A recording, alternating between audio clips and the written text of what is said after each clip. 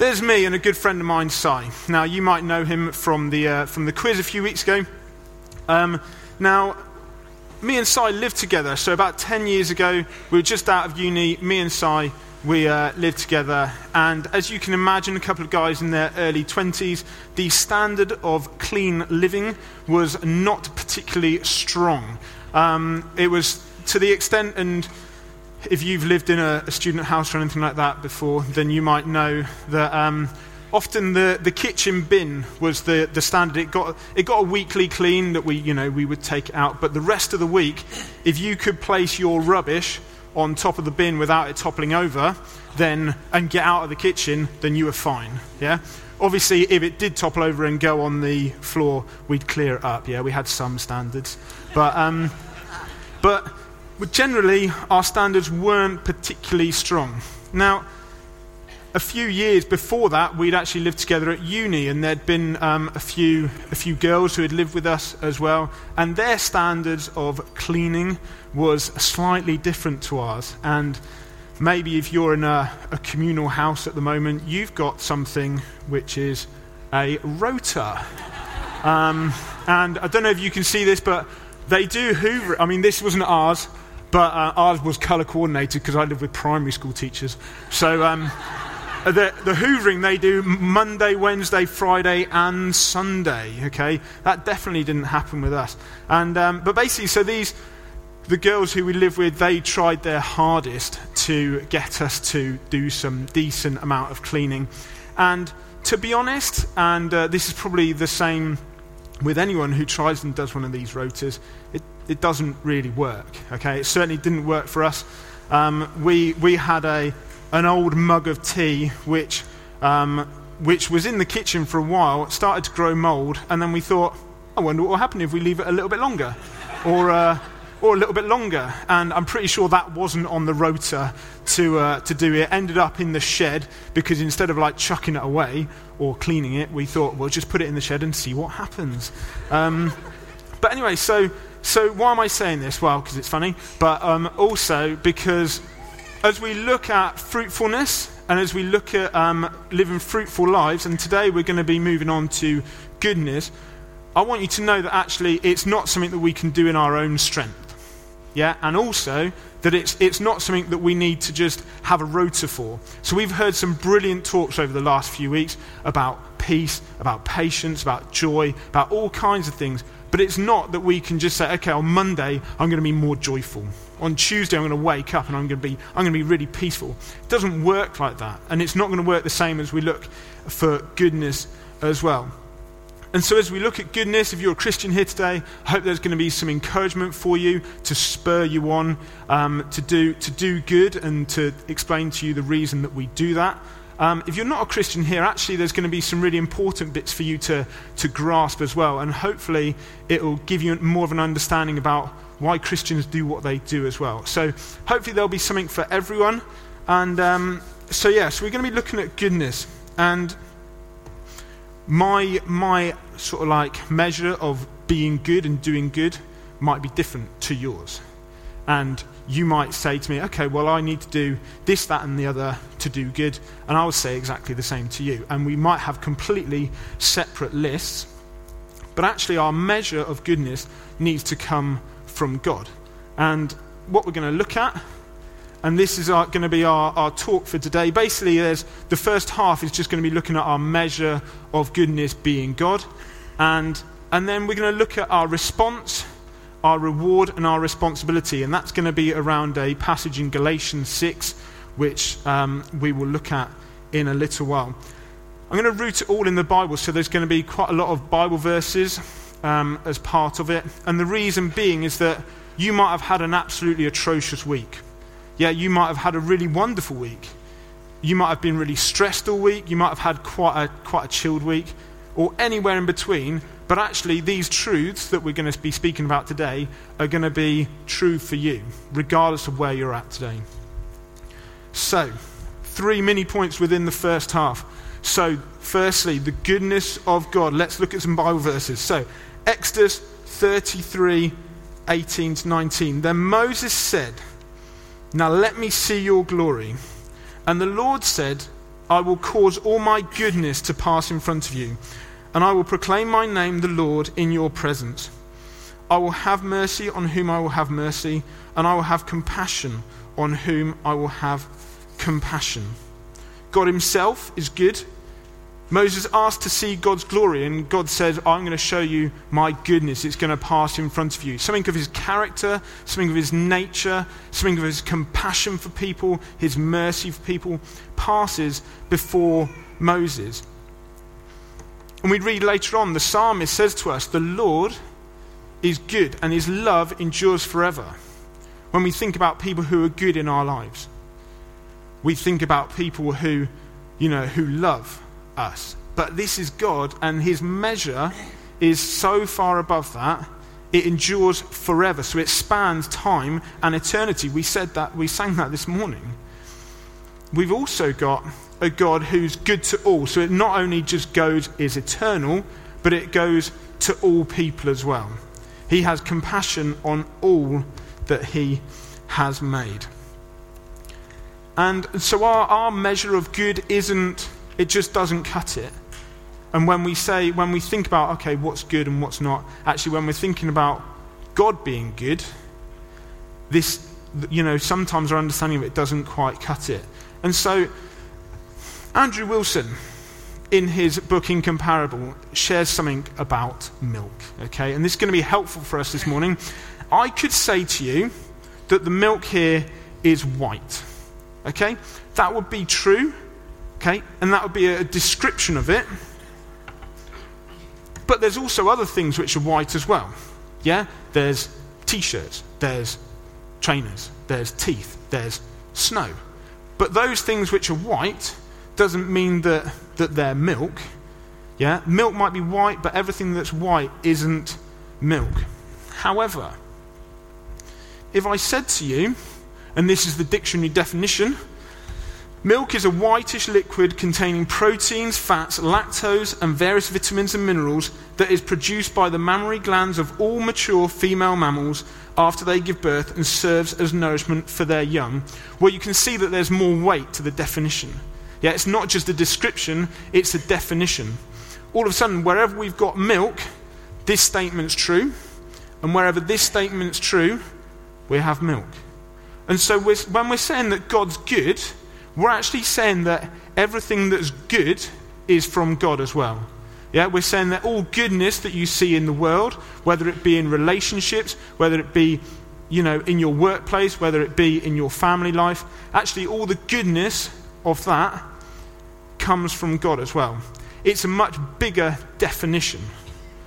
And so what I want us to understand is that actually our goodness, our measure of goodness is God. It's so far above what we think, what we can imagine.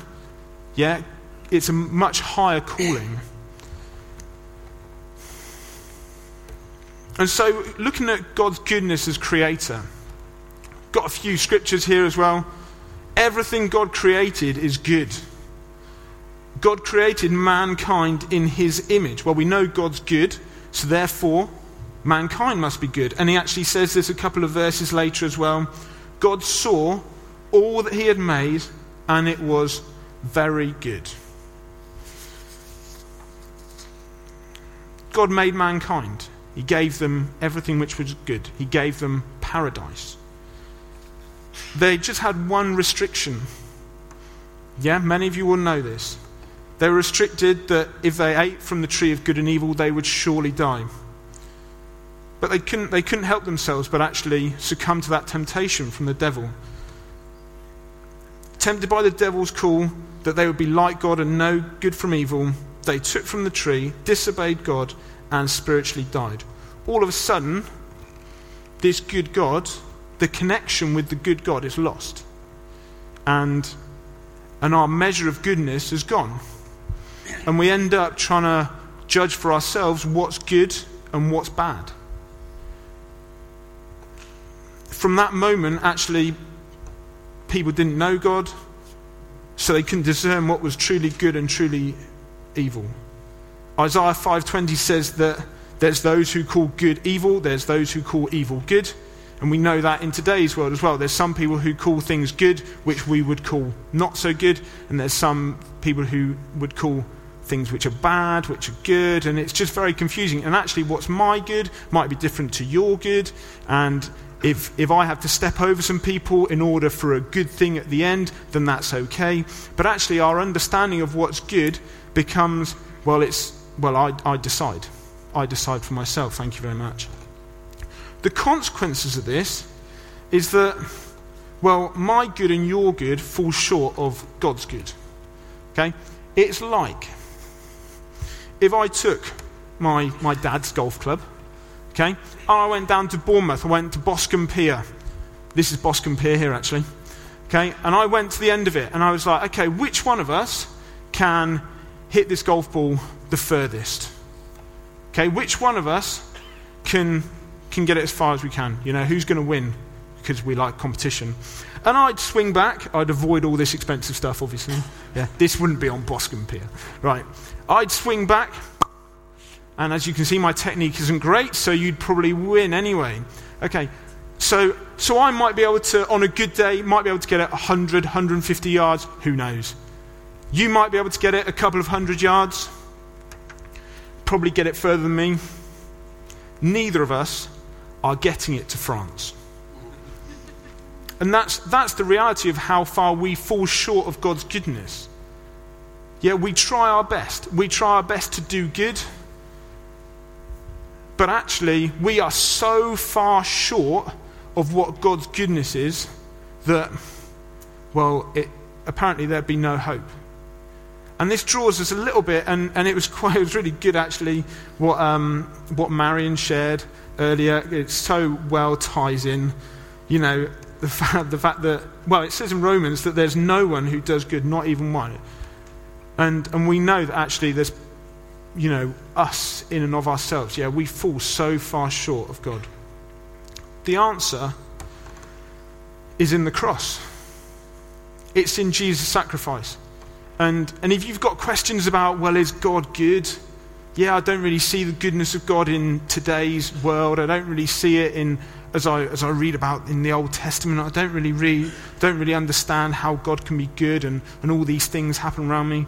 Well, we need to look at it through the lens of the gospel. We need to look at it through the lens of actually being like, Jesus' sacrifice means above and beyond that God is good because he made a way. He made a way that we could actually know God. Jesus, who went around doing good to all people, then took on our bad, our rebellion. He took on, we sang this morning, our guilty stains for his righteousness. Yeah? This is what we've been singing about this morning, and it's true. The standard that we could never reach, Jesus reached it for us. That we could know our Heavenly Father through what he's done. A great exchange has taken place. And all of a sudden, doing good is a possibility because actually we do know that good God and we know who he is. And it says in Ephesians 2:10, we are God's workmanship, created in Christ Jesus to do good works. Yeah, because of what God's done on the cross, we can actually know God, we can know this good God, and we can live in the goodness of that and do good works. It's not because of those good works. Any reading of like Paul's letters will tell you that it's actually about grace and not works. But actually it does lead us into good works. Okay, we're going to land on the passage in Galatians now, which we're going to be for the next 15 minutes or so. Galatians 6, 7 to 10, and we're going to be focusing on verses 9 to 10, the bits which I've underlined there. Do not be deceived. God cannot be mocked. A man reaps what he sows. The one who sows to please his sinful nature, from that nature will reap destruction. The one who sows to please the Spirit, from the Spirit will reap eternal life. Let us not become weary in doing good, for at the proper time we will reap a harvest if we do not give up. Therefore, as we have opportunity, let us do good to all people, especially to those who belong to the family of believers. So firstly, our response to all this about the goodness of God. Well, Paul says, let's not grow weary in doing good. The very fact that Paul mentions this says that it's a possibility for us. Yeah? I know that there's many of you who serve week in, week out, and maybe you become very weary of it. I know there's many of you who will, in your day-to-day life at your workplace, will try your best to do good. And it gets tiring, doesn't it? Sometimes as Christians, we might think, okay, well, I'm going to try and do good for those who don't know Jesus, and it kind of feels that they're not actually getting any closer to knowing God at all. Yeah, it becomes a bit demoralizing, doesn't it? Sometimes we can try and do good for those within the church, Jesus followers, Christians, and there's no thank you, there's no sense that actually they're going to be doing it as, back to you as well. And we kind of get a little bit tired of it. And maybe we do good things for the church as well. And there's no pat on the back, there's no encouragement, there's no, hey, that was really good what you did. No thank you. And what Paul says is, don't stop. Let's not grow weary of doing good. Keep going, go again. And we look to the example of Jesus. Jesus went around doing good to all people. He didn't weary of doing good. He went to the cross. He, carried on and kept on going and going and going, even though those people around him were actually quite negative towards him. Well, they got him killed, didn't they? Okay, and even his disciples, a lot of the time when you look at his disciples, they were just like, Jesus, are you sure you want to be with these people or those people? But actually he kept on going because he wasn't looking for the rewards of those people around him, he was looking for his Father's well done. And as we think about what we're doing ourselves, and as we're thinking about let's not grow weary in doing good, it needs to stem from us knowing our identity in Jesus and also doing in his strength as well. Yeah, we know that we can't do it on our own. We need to do it in his strength. And the reason being that even if there's not a visible return at that point, there's a harvest on its way. The next bit of the verse says, for at the proper time we will reap a harvest if we do not give up. And when I read this, first of all, I was thinking, well, what is this harvest?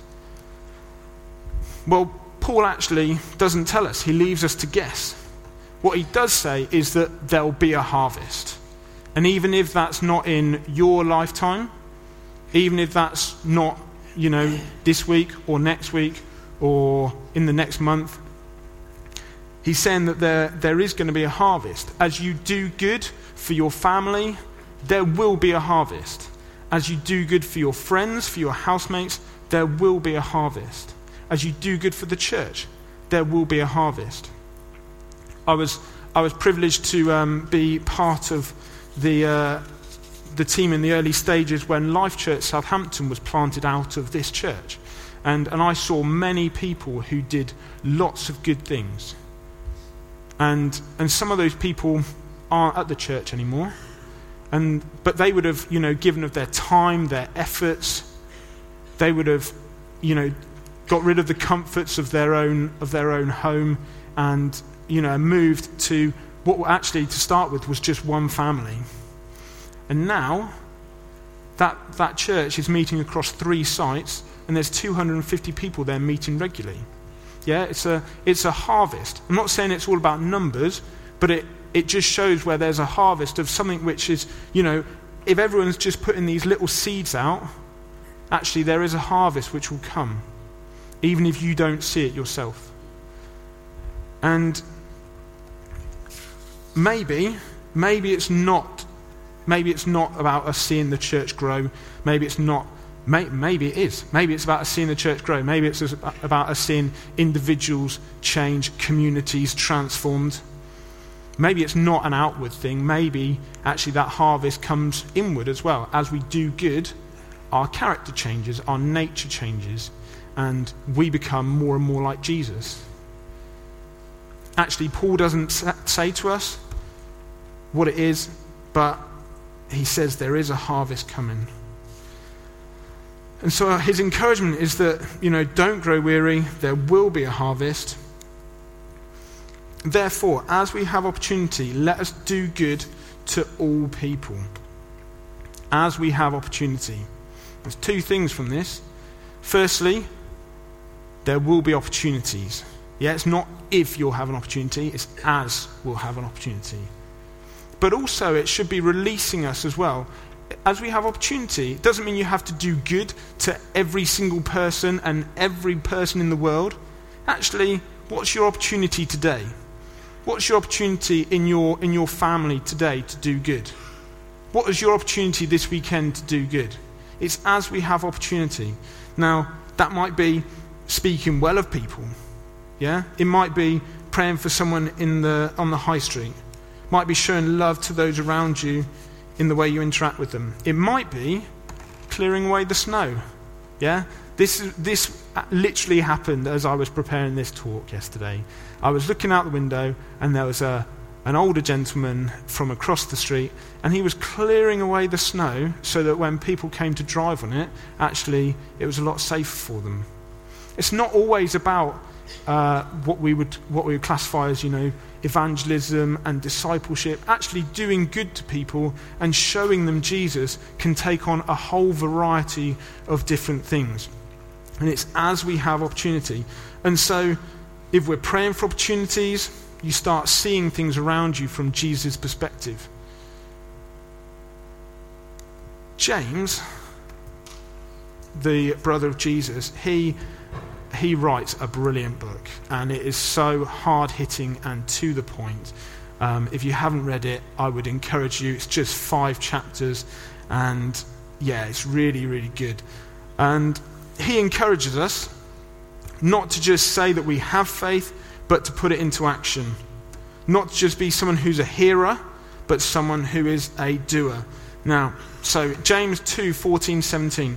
What good is it, my brothers, if a man claims to have faith but has no deeds? Can such faith save him? Suppose a brother or sister is without clothes and daily food.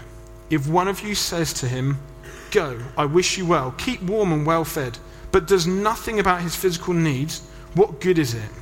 In the same way, faith by itself, if it is not accomplished by action, is dead. Okay, that is hard-hitting. And maybe this doesn't quite relate to you. Maybe you've never been in that situation where someone's come up to you and they're starving hungry and you've just been like, "God bless you, eat well," but actually haven't given them any food. But maybe as Christians it can creep up on us that actually our faith and our actions don't always fully match up in the way they should. What we need, we come from a church which has had some outstanding teachers over the years. And it was very easy for me when I was part of this church for many years to write loads of notes and try and think of more and more things and try and understand more about the Bible, but not actually apply it to my life. It's very easy to do that. It creeps up on you, and all of a sudden those notes that I'd taken, they actually hadn't borne any fruit in my life at all. So we need to be people who not only try and know God more, who try and know his word more, but actually we seek to apply that into our lives more. Not just have theological discussions in community groups, but to be thinking, actually, how can we apply what we're learning into our lives? Because that's when Winchester's going to change. That's when our church is going to change, when actually people out there see that we're applying it to our lives. Not that we're just trying to do something academic and we're just trying to learn more and more and more. Yeah, we need to spring into action. Judah Smith is a pastor from America. He says this: many people believe if I know it, it's as good as doing it or acting on it. So I don't do it, I just know. And knowledge is power. False. For the only knowledge that is powerful is the knowledge that puts us into action. James, Judah, they're encouraging us to not just be people who hear God's word, but actually do something about it. God is a much greater life for us to lead, one which isn't simply amassing knowledge, but is of affecting those around us. Now, not only James in his book and Judah Smith talking to his church, they're talking to, James was talking to believers. Yeah, it's not about their salvation. If you don't do good things, you don't spring it into action, well, you're not out, but you are missing out. Okay, you're missing out on a life that actually God wants for you. You're missing out on a life that reflects everything that Jesus has done for you. So let's actively step out and look for opportunities to do good for all. And then there's a last bit of this passage, especially to those who are belonging to the family of believers. Paul doesn't just say, do good to all people. He actually gives a special mention to those who are part of the family of believers. And this is similar to, when Jesus said, a new command I give you, love, that should say one rather than on, love one another. As I've loved you, so you must love one another. By this, all men will know that you are my disciples, if you love one another. There's something about how we do good, about how we care, and about how we love for each other as Jesus followers that actually shows the world who Jesus is and who his disciples are called to be. When I started at the church plant in Southampton, I was just doing some volunteer stuff there and didn't have a lot of money, and some friends were going on a ski trip, and actually a couple of them knew that I couldn't afford it, and they offered to pay. They offered to pay for me to go. Yeah? And actually not only did that bless me, but also when I then talked to other people and talked to some friends about the fact that I was going on this ski trip, but actually my guys from church were paying for it, that meant that all of a sudden my friends were thinking, it's a bit strange, isn't it? It starts to show that love a little bit more. And it means that those around you will get a sense of what it means to be a disciple of Jesus. And Paul is talking into a context where basically in the Galatian church there were these Jewish Christians who were Judaizers, and they basically were saying to the Gentile Christians that they needed to follow parts of the Jewish law as well as follow Christ. And what Paul's saying to them is like, no, guys, you're one. You are all one family of believers. And we at Hope Church are becoming increasingly diverse. And it's so exciting to see. Yeah, we're an increasingly diverse church, and actually people need to see that there is still a oneness, there is still a love, that we're a family of believers. It would be really rubbish if everybody was like me in their late 20s, 32, but in their late 20s and a teacher. It would be really boring, okay?